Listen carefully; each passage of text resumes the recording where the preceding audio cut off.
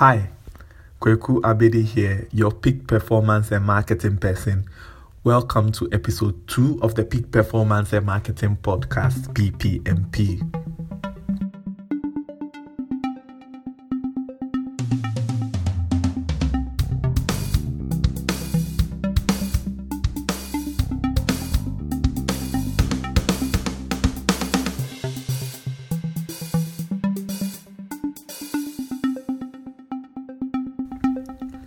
On the last episode, I spoke about ego depletion and loss of willpower and how these psychological effects has an impact in our lives, whether we accept them or not. On this very episode, I'm also going to talk about another psychological effect that affects the way we perform in our lives and in our work and the things that we do. Question. Have you ever wondered, you are working on a task, you take a break to, say, receive a phone call or do something, and then you don't come back to the task, but the task is still lingering in your head somewhere. You still remember it, and even though you try to shake it off, it doesn't go. This effect is called the Zeigarnik effect. Basically propounded by a Russian psychologist called Bluma Zeigarnik. And what she observed was that in restaurants, waiters and waitresses were able to recall to a T customer's order. Once they serve the customer's order to them, they forget it and they could not recall one single bit of the order. If you go to restaurants a lot, I think you would see that at work. A lot of restaurant operators are able to recall all your order. When they hand it over to you, they just can't seem to recollect what you bought a few minutes ago. And this effect also translates into our daily lives in that anytime we have a task and we put it on hold, the task still lingers in our minds and in our brains, and we feel uneasy and we feel uncomfortable about it. And usually what it is about the Zeigarnik effect is that people get distraught or even angry about the presence of this psychological theory or phenomenon in their brains and in their minds, in that they feel like they can't seem to shake off the task or something they were supposed to do, and so it's sort of impeding on their mental flow. But what it is the Zeigarnik theory or effect is something to be actually appreciated. A lot of the time I hear, and even myself, I say that I'm not living to my potential, or there are certain things that I have potential in and I'm not achieving them. I'm not working hard to achieve them.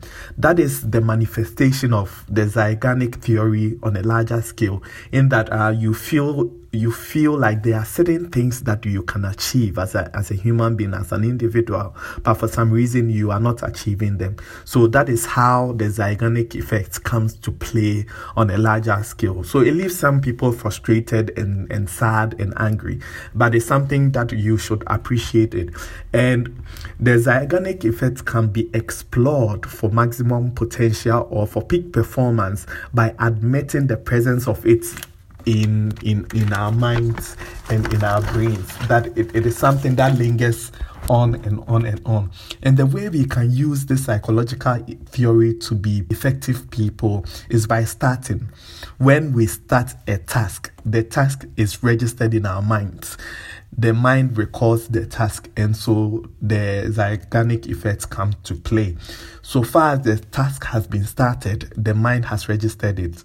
And the good thing about that is that then we know that we are on path to achieve our goals. So starting is very important. However small that impact is, you know that you've started.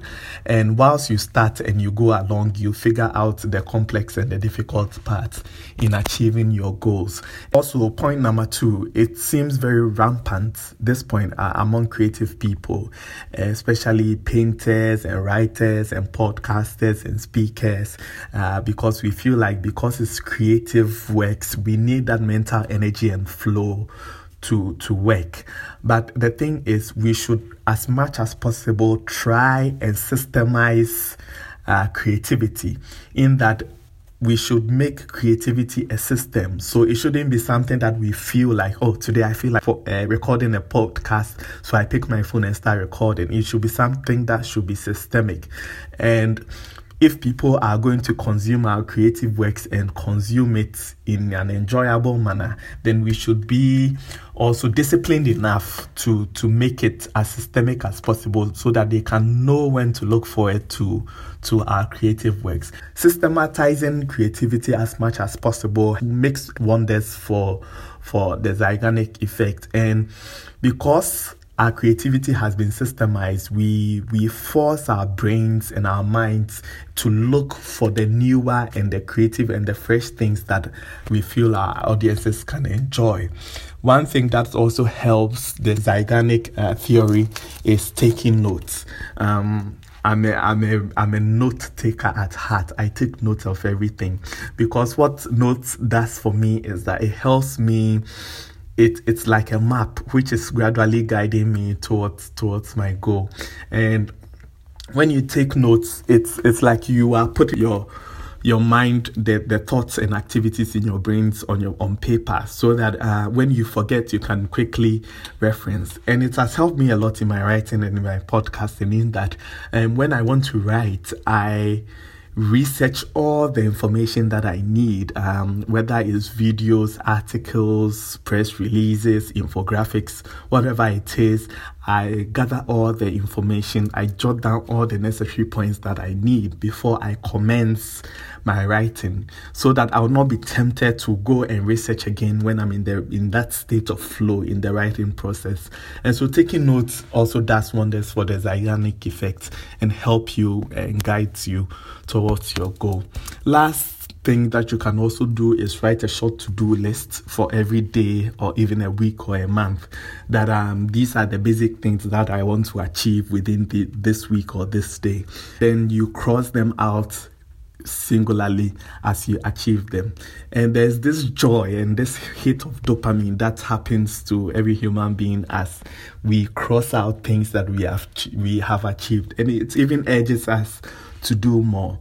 And so, in a nutshell, the Zeigarnik theory or effect, it is very prevalent in our brains and is something to be admired and desired. If you want to be peak performance, we should notice the presence of these psychological theories and traits in our mind and play it to our advantage.